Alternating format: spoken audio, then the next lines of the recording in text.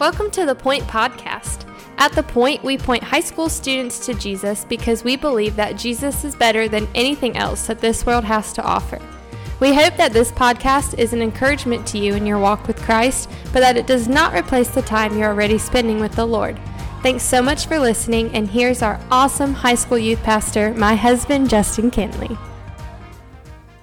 So as we do most days for the Point Podcast, I'd encourage you to read Exodus chapter 16 on your own today. This is just going to be kind of a brief summary of what's kind of happening. But Exodus chapter 16 is such a huge passage of Scripture in the Old Testament. It really, really is. What it sets up is pretty huge. In Exodus chapter 16, it's the first time we see this thing of manna mentioned. I'll just kind of explain what happens. So the people are complaining that they don't have any food to eat, right? They don't have any, and isn't it ridiculous how the people of Israel are complaining literally like a chapter after they've been brought out of slavery through the Red Sea, seeing what all God did, and they get out to the wilderness and they're complaining that God brought them out there and that Moses brought them out there. It's pretty ridiculous, man. I mean, if I'm God, I'm sending them straight back into slavery, if not just wiping them out then and there.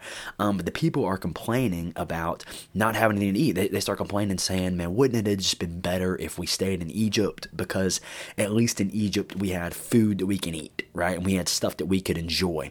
Yeah, now they don't have any food, so they're complaining and all this stuff. And so basically what God does is an incredible act of God's grace, and an incredible way of God's grace.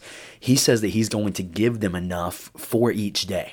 Now, for each day there is important because what's going to happen is every single morning the people are going to be able to come out of their tents, come out of where they're staying, and there's going to be manna on the ground, which the Bible literally describes as kind of like a special kind of bread. That's probably the best way that we can think of it. So it's this special kind of bread. It's this thing they called manna that falls from heaven.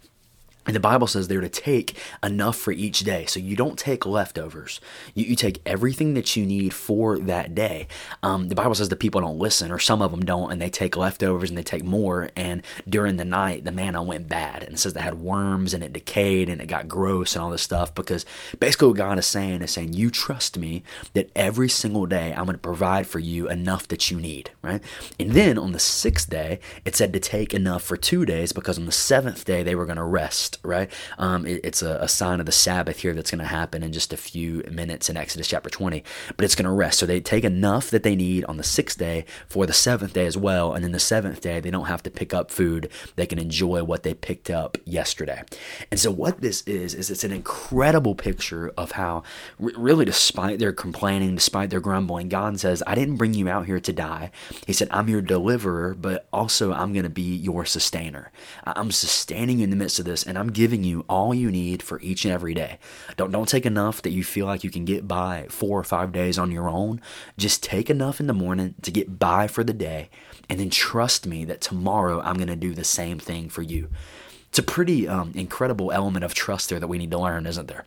That it's not that I need to be working so hard for next week and the week after that, but just trust that God has me day in and day out. And the beautiful picture of this is what you begin to see what happens in the New Testament. I love in John chapter 6 what happens. Jesus feeds 5,000 people, right? Which is a pretty God-like picture, right? The people would have immediately thought about God providing manna from heaven, right? When Jesus takes 5 loaves and 2 fish and feeds thousands.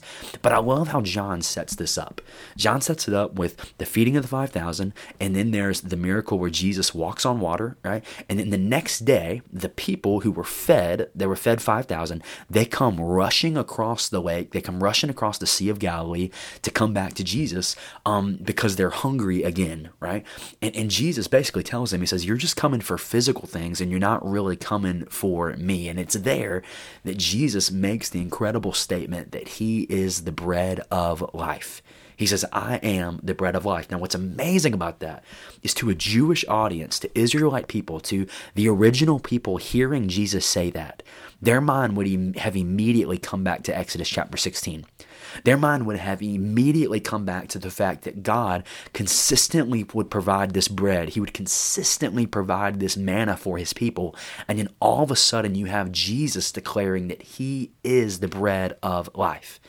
He's what sustains us. He's what fulfills us. He is enough for us every single day. And so it's an amazing picture. It's an amazing picture that Jesus is what is the sustainer of you and I.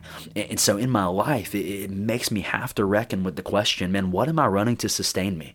What am I running to sustain me? Am I running to things? Am I running to grades? Am I running to this some kind of popularity that I can achieve in my school? Am I running to a certain job? What am I running to? Because Jesus says ultimately, He is the bread of life. He's what can sustain us, and He's what is the ultimate provider for us. And so it's a beautiful picture here of how God is providing for His people in the wilderness. He doesn't bring them out to die. He says, I'm going to sustain you here.